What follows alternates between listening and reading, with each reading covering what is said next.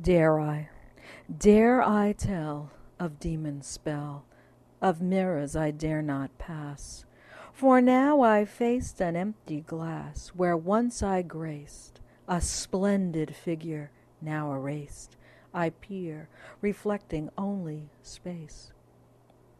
And yet I see these haggard hands stretched out before me, nails gnarled and bony knuckles cracked, and their shifting shadows cast, when thumbs linked with long fingers waving, like a winged rat in flight.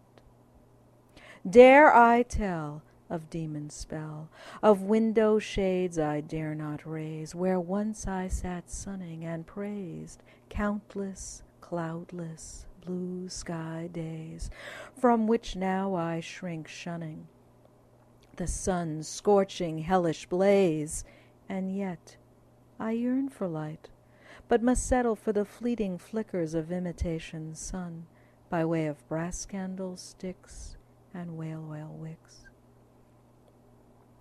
Dare I tell of demon spell, of late night walk and stealth-like stalk, of fangs flesh rip with blood-stain lip, of faces left as white as chalk, and heavy heads slumped over, with limbs limp and lifeless, dumped in shallow graves.